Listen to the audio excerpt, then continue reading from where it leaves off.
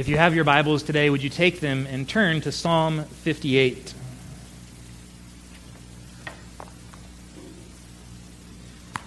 Psalm 58. It's printed for you in the bulletin, but I'd encourage you, if you have your Bibles, to open them as well today and to read this along with us. Some of you may have read Psalm 58 this week in preparation for worship today, and if you did, I am glad. And I wonder what your response was upon reading it. It's a difficult psalm. As we go through it, there will no doubt be some parts of this psalm that are a little bit troubling, perhaps some that are a little bit confusing. This is a psalm that is typically classified as an imprecatory psalm. It's almost a scary word, but all it means is that this is one of those psalms in the Bible in which the psalmist, in this case David, prays curses on his enemies. And we see why that is troubling and distressing for us. But I think it would be easier and more helpful for us if we understood that this is actually a psalm of lament. That's the proper category to understand this. It's a psalm of lament. A few weeks ago we were in Psalm 13, which was also a psalm of lament, and David was pouring out his sorrows and his troubles before the Lord. And we might say Psalm 13 is an individual lament. It was David and his own troubles in his life, whether it was sickness or sadness or persecution or depression or whatever it was. He was pouring out his individual troubles before the Lord. Psalm 58 is a communal lament. It's a communal lament where David is praying to the Lord and he's pouring out his troubles before him, not only his own personal troubles, but on behalf of the whole community. He's praying here as the representative of all of God's people, all of Israel, saying, we, the people of the Lord, are oppressed and are suffering, and he pours those concerns out to the Lord. He laments before God and asks God to help. Ask God to intervene. Ask God to step in and to do something on behalf of God's people, because God's people are suffering. And so he cries to the Lord and prays to him, Lord, will you do something about this situation? It's beyond our ability to do something. Will you step in and help? So I want to read this and then try to paint a picture for us today of why it is possible for us to delight even, not only understand and put up with, but even to delight in a psalm such as this. So let me ask, if you're able, would you join me in standing for the reading of God's holy and inerrant word today? This is Psalm 58, the word of God.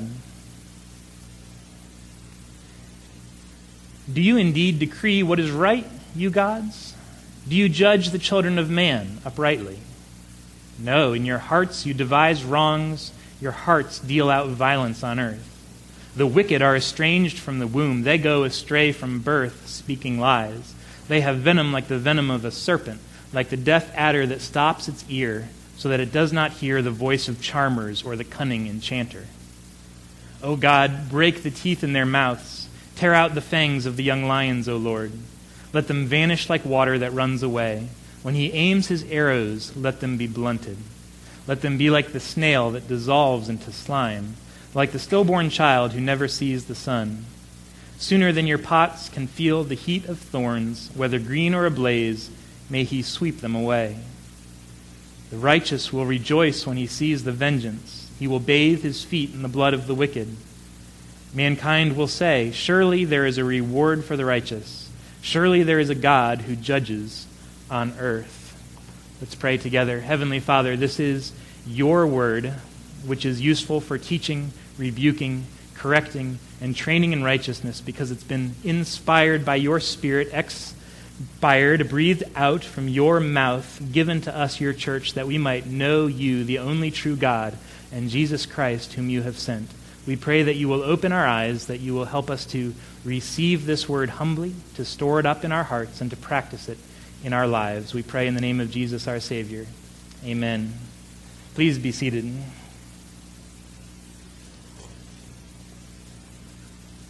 I want to start today by saying a few words to our children and our young people who are here today.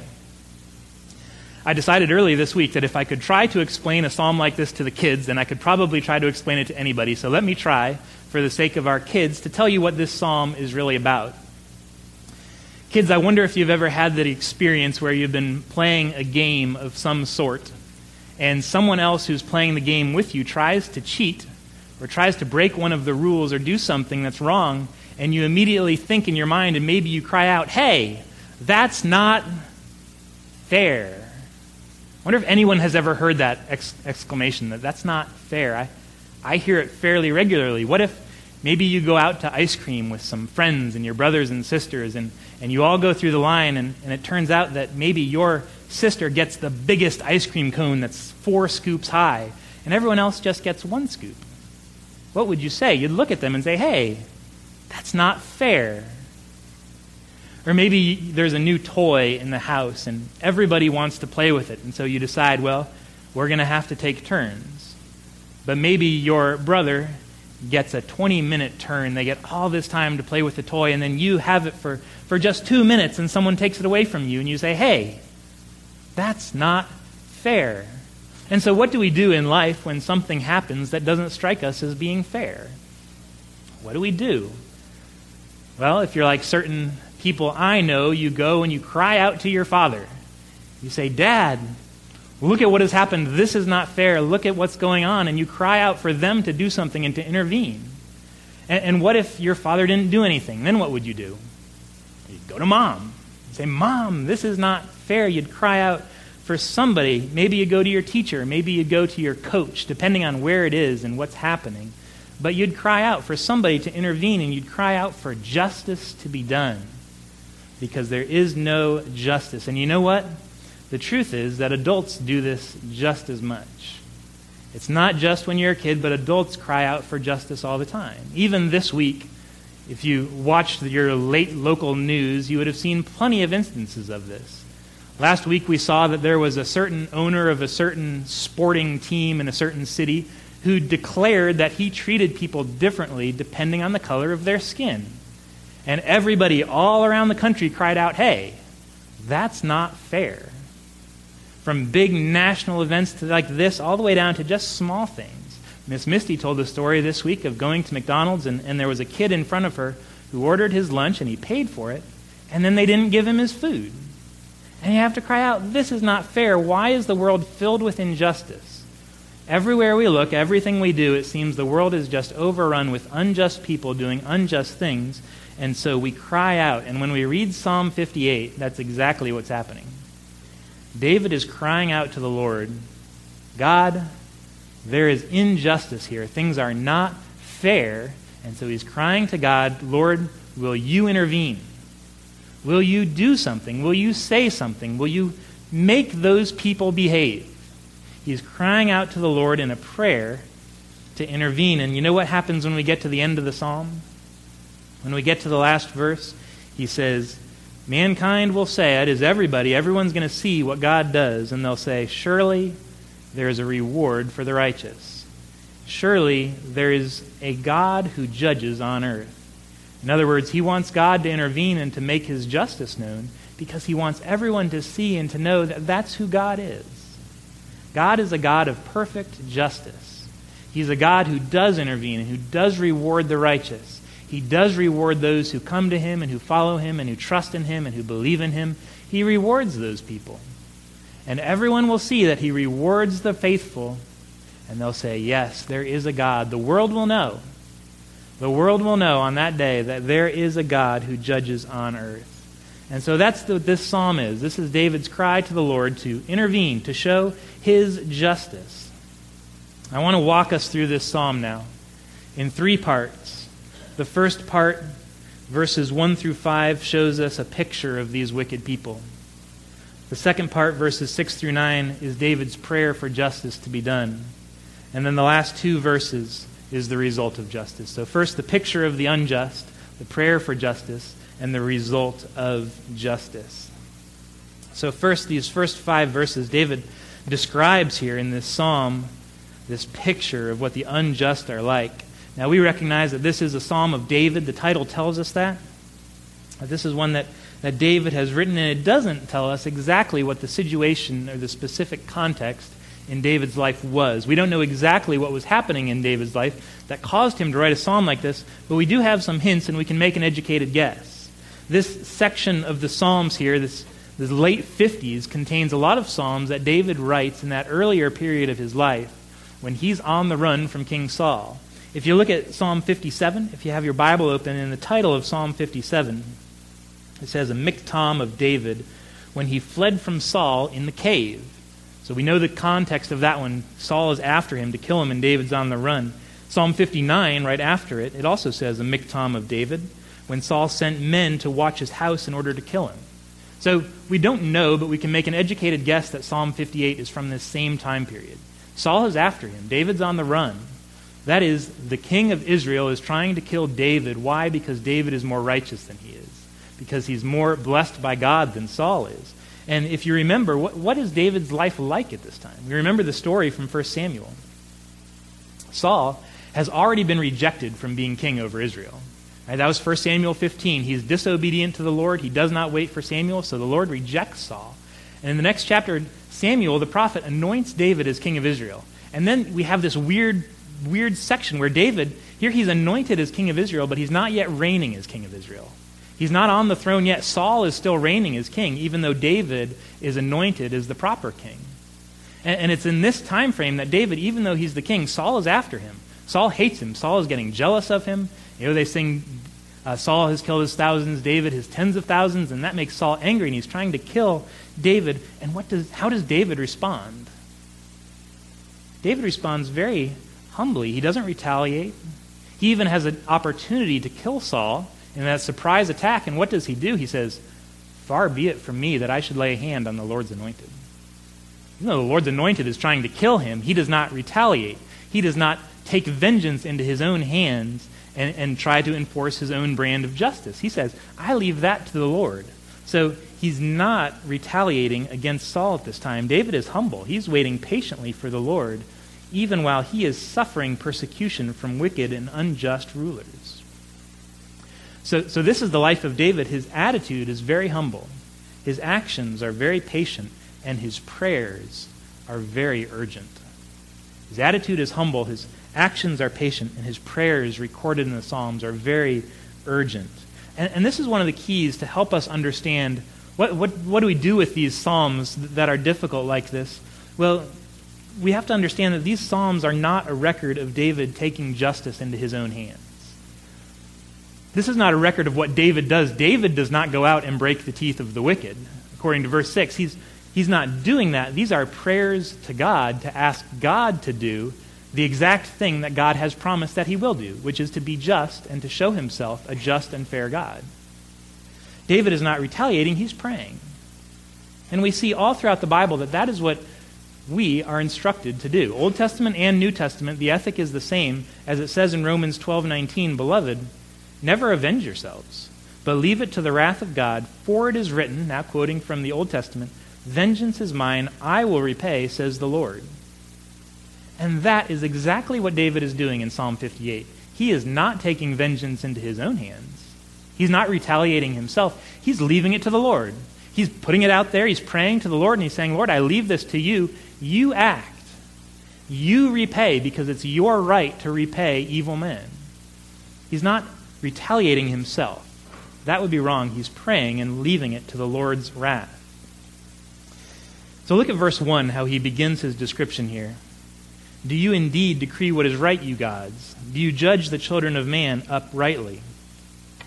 So here he's pouring out his sorrows to the Lord, and he begins with this description in the form of an accusation against those who are the rulers of Israel, those who are in the position of authority. He does this to accuse them, to describe what the problem is, and immediately in verse 1 we actually run into a translation difficulty, because some of you might have a different word where it says, "Do you indeed decree what is right, you gods," as it says in the ESV. Now, the word there in Hebrew, the word elem, is actually the word silence. But translators have always been a little troubled by that and thought, well, that doesn't really fit. So you have this word elem, and they thought maybe that's just an abbreviation for Elohim. You'd only need to add one more letter, and it's the smallest letter of the Hebrew alphabet, just a little tiny yod, and you have Elohim. So they say, instead of silence, what if it said gods? Do you indeed decree what is right, you gods, rather than do you indeed decree what is right in silence?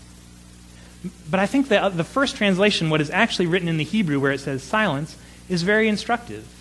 He's saying, do you decree what is right, you silent ones? You who are not raising your voice, you who are not speaking out against injustice, here you are the rulers and the authorities, the kings and governors over Israel.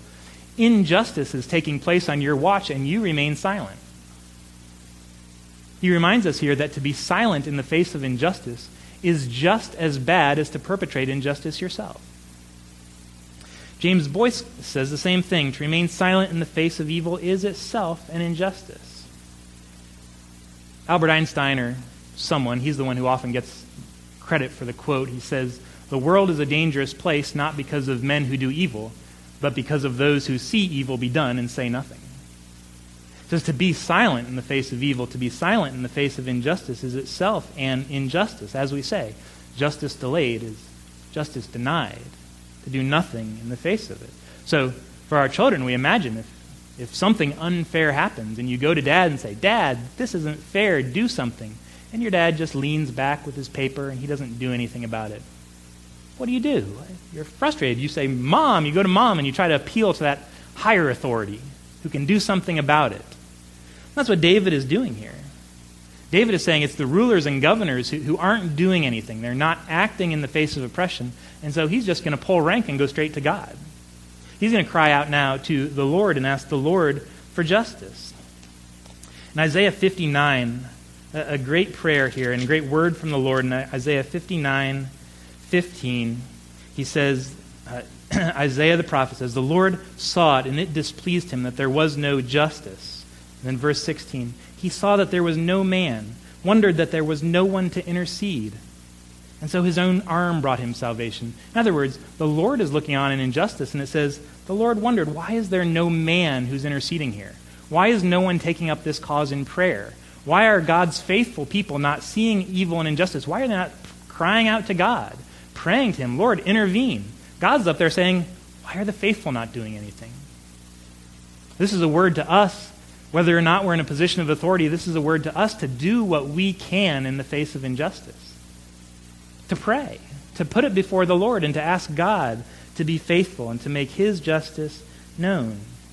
David here, he's living in this society where the rulers and the authorities rule according to political expediency and not according to godliness and faithfulness, not according to what is right, fair, or just. And perhaps we think, well, we can relate to a situation like that. And yet the first place that we would look, based on this psalm, the first application would be to look in the church. Because David is writing about God's people. For him, Israel was God's people. And so we say, this is to look in the church, to ask ourselves, do we have godly leadership? Does our leadership do what is right? Do we have leadership that rules based on what is faithful, godly, just, and fair? Jack Collins suggests that this is a psalm that can be taken up by God's people when they want to lament the fact that godly leadership is lacking in the church, or in Christian ministries as a whole. So we use this because that's what David's lament was, that there was no godly leadership for the people of God. And so we also experience injustice. That's the real sting of this psalm, that he's not just lamenting that unbelievers are unjust. He's looking at the people of God and saying, even among God's people, it seems like justice is not being carried out. It seems like fairness is not ruling the day. Of God's people who ought to know better, they don't do any better. And these questions that he poses in verse 1 are answered in verse 2. He says, No, in your hearts you devise wrongs, your hands deal out violence on earth. Their hearts devise it and their hands carry it out. The classic biblical connection between what's in our heart and what's in our hands, that our hearts devise wrong, our hands carry it out. And we see the depth of the problem here, that this evil that David is praying against, we recognize that it's not just incidental, kind of happenstance evil or wrongs. He's saying these are people who are premeditating, calculating the evil in their hearts as they devise it in their hearts. This is premeditated injustice that they plan out, and then it says their hands carry out these injustices and wrongs that they're planning ahead of time. So again, this helps us to understand what to do with a psalm like this. David's not just reeling out imprecations against the first person who cuts him off in traffic one day because he's having a bad day. He's saying these people that he takes up prayer against are premeditating how they can destroy the people of God, how they can hurt God's faithful people, and they want to destroy them. And so this is a prayer we can take up for the persecuted church. For when Christians around the world are suffering and are persecuted, we can take up psalms like this that are in the Scripture for us to use to cry out to God for justice on their behalf. When they suffer at the hands of those who in their hearts devise wrongs and their hands carry it out. It's not a light thing to pray this way. We recognize that immediately. It's not a light thing, but we recognize that he is describing those in this psalm who live as enemies of Christ, who have ill intent in their hearts towards God and are destroying God's people. In verse 3, he continues his description saying in verse 3, the wicked are estranged from the womb. They go astray from birth. And so the diagnosis of the problem here, David says this problem is theological. It's not just that they have different opinions. It's not just praying against rulers that he disagrees with. He's saying this is a theological issue, that these people have gone astray from God from the womb, ever since birth. And so this is the problem. The people who are ruling over God's people don't know God. They're estranged from him. Ever since the womb, they've been estranged. They're not living by God's word. They're not submitting to God's ways. They're not loving God's law. They don't know God at all. And can you imagine then what happens in a society when people like that get in the positions of authority? What happens? How does stuff go in that society? David describes it in verses 4 and 5. Listen to this description. They have venom like the venom of a serpent, like the deaf adder that stops its ear, so it does not hear the voice of the charmer or the cunning enchanter. So he gives us this picture. It's like one of these Middle Eastern scenes where you have a snake charmer who's playing his pipe, and you've got this dangerous, venomous serpent, maybe a cobra, in the middle, and the crowd gathers around to watch it. And because the snake charmer is so skillful on his pipe, he's charming this cobra, and the cobra just does a safe little dance and no one gets hurt. But now he says, imagine that snake is deaf. He pays no regard to the enchanter. Now you've got a crowd of people with a cobra in their midst who's totally wild. And he's got venom in his fangs, and he's just spewing venom everywhere, attacking at random, hurting and killing people. He says that's what it's like when you get ungodly leaders in a position of authority over God's people. It's like you've just set a cobra in the midst of a crowd, and there's no control over him. He's just hurting and killing people all around him. But at the same time, we recognize as we read a psalm like this that David is not merely giving us a portrait to look at a picture of other people, but he's giving us a mirror. That God's word is always, in all of its parts, a mirror for our soul, in which we look at it and we read God's word and we say, this is not meant to help me accuse others, but for God's word to help accuse me in my own heart when I need it. Even when we read that they're sinful from birth, estranged from the womb, we remember David's description of himself in Psalm 51. Surely in sin did my mother conceive me. David says his situation would not be that different except that the grace of God has intervened and redeemed his heart. He would say, there but for the grace of God go I. So we all start out in this same position until we submit to Christ, until we lay our lives humbly before him. And so all of us must ask, are we opening or closing our ears to hear God's word? Is our ear deaf to the word of God? Are we able to hear it, to bring it in, to store it up in our hearts? Are we able to humbly receive it, even when it's difficult? Are we able to learn it obediently, submit to it? Are our mouths spewing venom? In the book of James it says, who can tame the tongue? This is an advanced sign of our sanctification, to be able to tame our tongue and to use our words wisely for edification rather than for tearing it down. As Alexander Solzhenitsyn said, the line between good and evil does not run between us and them, but it runs down the middle of every human heart. And so even in this psalm, we're encouraged to take these words to heart for ourselves and to say, is this a description of me? Would this prayer be prayed against me if I were in that position, or is my heart open to hear the word of God? This is David's picture then of the wicked, unjust rulers in Israel. And in verses 6 through 9 now he prays. He addresses himself to God, not merely describing the situation, but now pleading for God's help in verses 6 through 9, asking God to intervene and to enforce justice. Now, this is where the words of the psalm tend to make us uncomfortable. The language is very stark. There is no doubt. The language is strong. The sentiment almost strikes us, is this even worthy of being in the Bible? It's so strong, but I'd like to show us that yes, this is exactly consistent with the Scriptures. I remember my first summer as a pastoral intern, the summer of 2002. I was working at a church in western Colorado, and part of my job description was to help plan a worship service, to help pick the Scriptures that we would use. And I remember trying to flip through the book of Psalms, picking out a good psalm to use as a call to worship. And so, of course, I wanted to find a good, encouraging psalm, something that would make us start off the service making us feel good, something about God's love or His faithfulness or His grace or His mercy. And so I'm flipping through the Psalms, and every time I would look at one, it seemed to start out good enough. And then right in the middle, there would be some kind of wild imprecation. I said, well, I can't use that one. Imprecations are found in 30 of the Psalms. We recognize that even some of our most favorite Psalms, Psalm 139, of course, you'd think this would be a perfect psalm. Oh, Lord, you've searched me and you know me. You know when I rise and when I lay down. You know my thoughts from afar. He says, how precious to me are your thoughts, O God. How vast is the sum of them. If I could count them, they are more than the sand. I am awake. I am still with you. I think, this beautiful, perfect psalm for use in the church. And what's the very next verse? Oh, that you would slay the wicked, O God. O men of blood, depart from me. And all the warm fuzzies are suddenly all gone. And you think, well, I can't use this one anymore. It just ruins it. And we recognize that it's not just in the Psalms. You read through the prophets. And it's all throughout the prophets. The prophets are complaining to God and crying out for justice. Habakkuk's cry to the Lord says, Lord, you yourself are of purer eyes than to look on evil. How can you tolerate wrong? Why are you silent when wicked men swallow up those more righteous than themselves? What is he crying? He's crying, Lord, this is not fair. All throughout the historical sections of the Old Testament, the Pentateuch and the historical books, we read stories of God's justice and His judgment.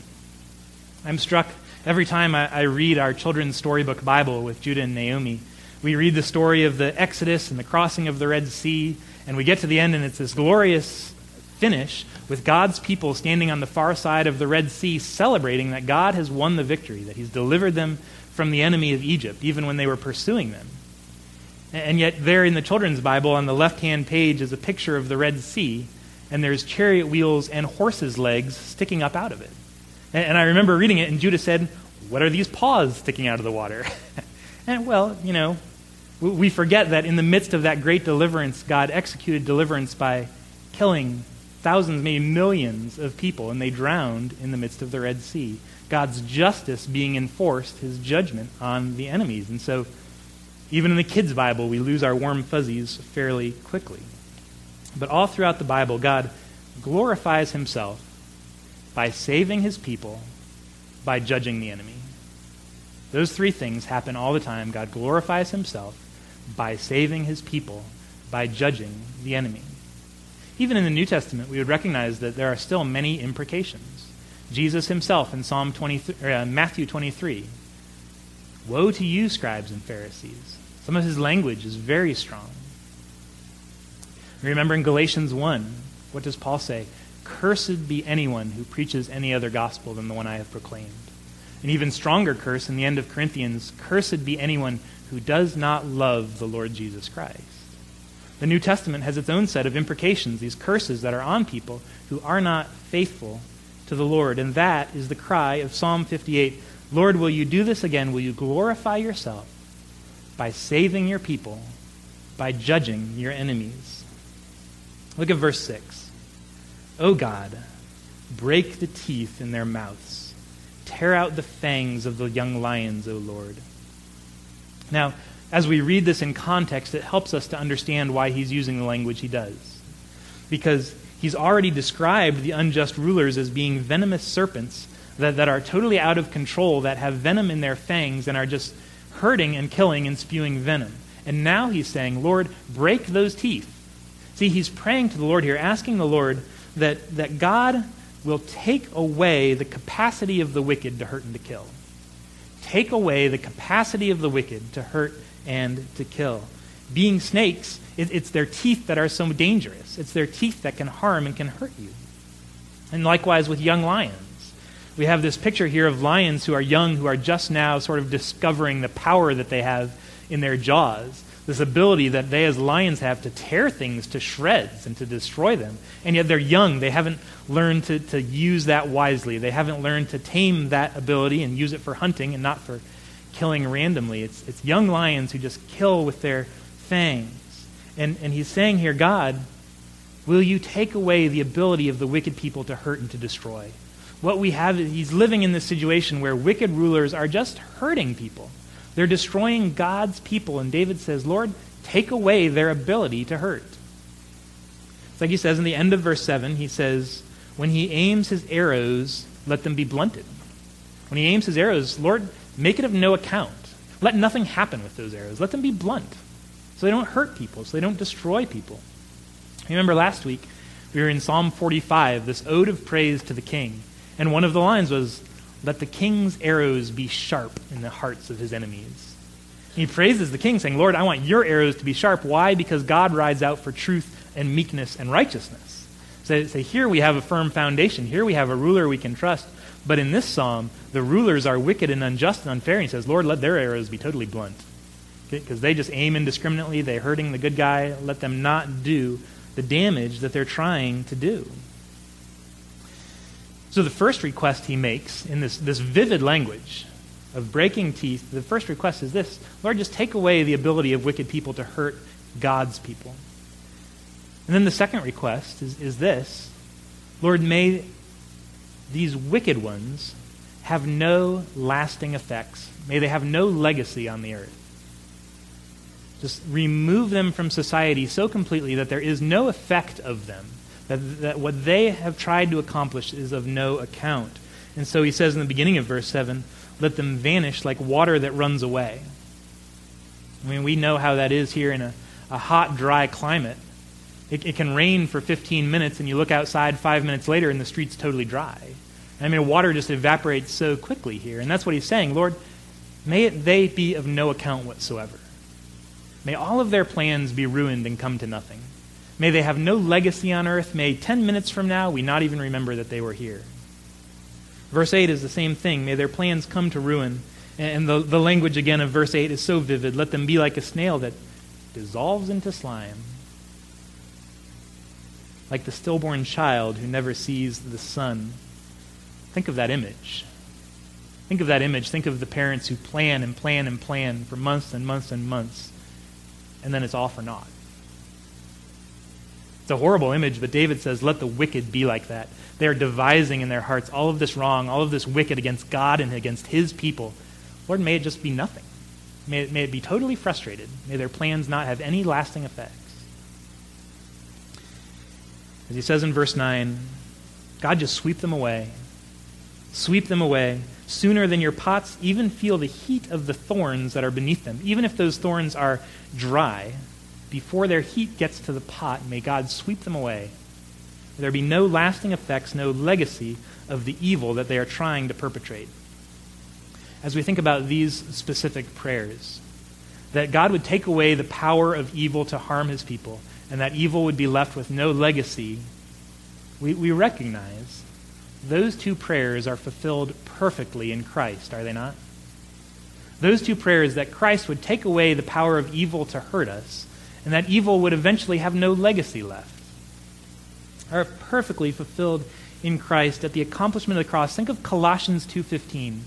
Paul says, Christ disarmed the rulers and authorities and put them to open shame. He disarmed them. He took away their power to hurt us. He broke the teeth in their mouth, putting them to open shame so that they no longer have the ability to do harm to God's people. Evil has been disarmed. That's the prayer of Psalm 58. Or think of 1 Corinthians 15. O grave, where is your victory? O death, where is your sting? It has no sting. Because of the work of Christ, he has disarmed those authorities. He has taken away the power of death to hurt God's people. Death is the last enemy, and Christ, through his work at the cross, has totally taken away its power. He's taken away its sting. He's taken away the fangs filled with venom that it has to kill us. Death, where is your sting? It has none. Christ has fulfilled the prayer of this psalm, taking away all of the power of death and the grave to hurt God's people. The enemy no longer has any power over us. What Jesus accomplished at his first coming is exactly the prayer of Psalm 58 He disarmed the rulers and authorities. He made it so they have no power over us. He's taking away their legacy, that they will not survive. And we look forward yet to that day at the second coming, when he will come again and fulfill all of the rest of this.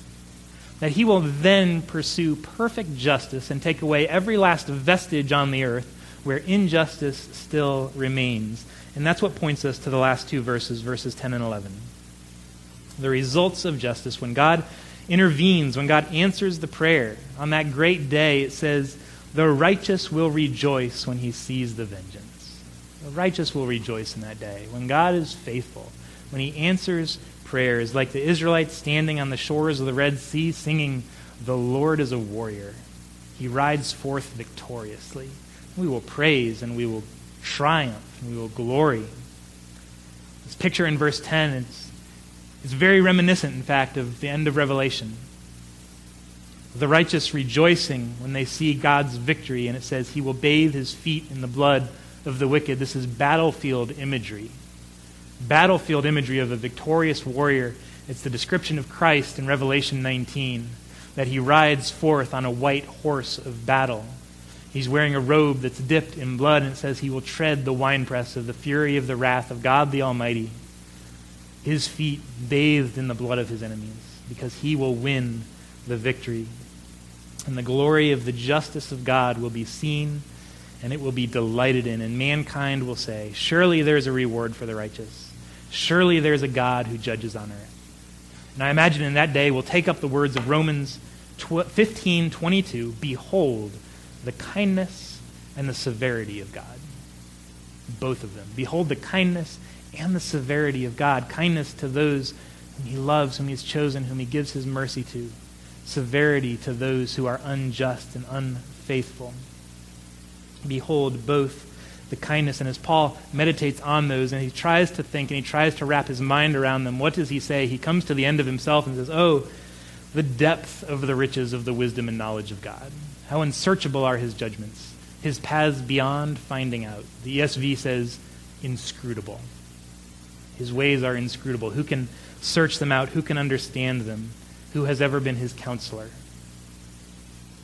Let me finish with two quick exhortations as to how we can learn to delight in the justice of God, to delight in it. First, it's the justice of God that gives meaning to life.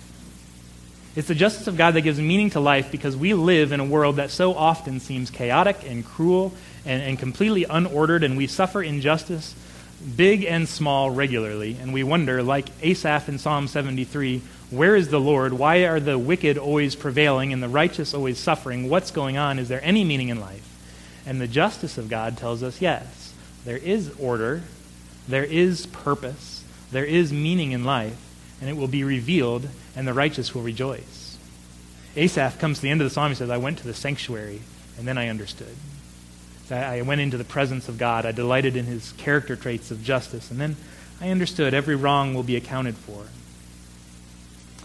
The justice of God gives meaning to life, and second, the justice of God, it humbles us and causes us to cherish Christ. It humbles us, makes us cherish Christ. And I think this psalm should be very helpful for us to make us cherish Christ that much more. John Calvin says, speaking about the value of pondering the judgment seat of God, he says, therefore, if we would make way for the call of Christ, we must put far from us all arrogance and confidence. Never shall we have sufficient confidence in him unless we are utterly distrustful of ourselves. Never shall we take courage in him until we're first despondent of ourselves. Never shall we have full consolation in him until we are pleased to have none in ourselves. So a psalm like this, it can accuse us and bring us very low, which is good because it helps us to flee to Christ, to cherish him, to cling to him, to find all of our goodness, all of our security, and all of our confidence in Christ, the righteous one who will rejoice when his justice is displayed. Let's pray together. Father, today our desire is to humble ourselves before your word, to accept it as it is, the holy and inerrant, inspired word of God given to us for our good, for our edification. And Father, we pray, may we, as your people, ever grow in our ability to delight in all of your perfections, each and every one of them, to find in you all of our comfort and consolation, to cling to the cross of Jesus Christ as our only comfort in life and in death. For we praise him who displays his justice and his mercy in his wisdom and grace, making it known before all the world to see. Father, we pray that you will continue to exalt the name of Jesus Christ among your people, for it's in his name that we pray. Amen.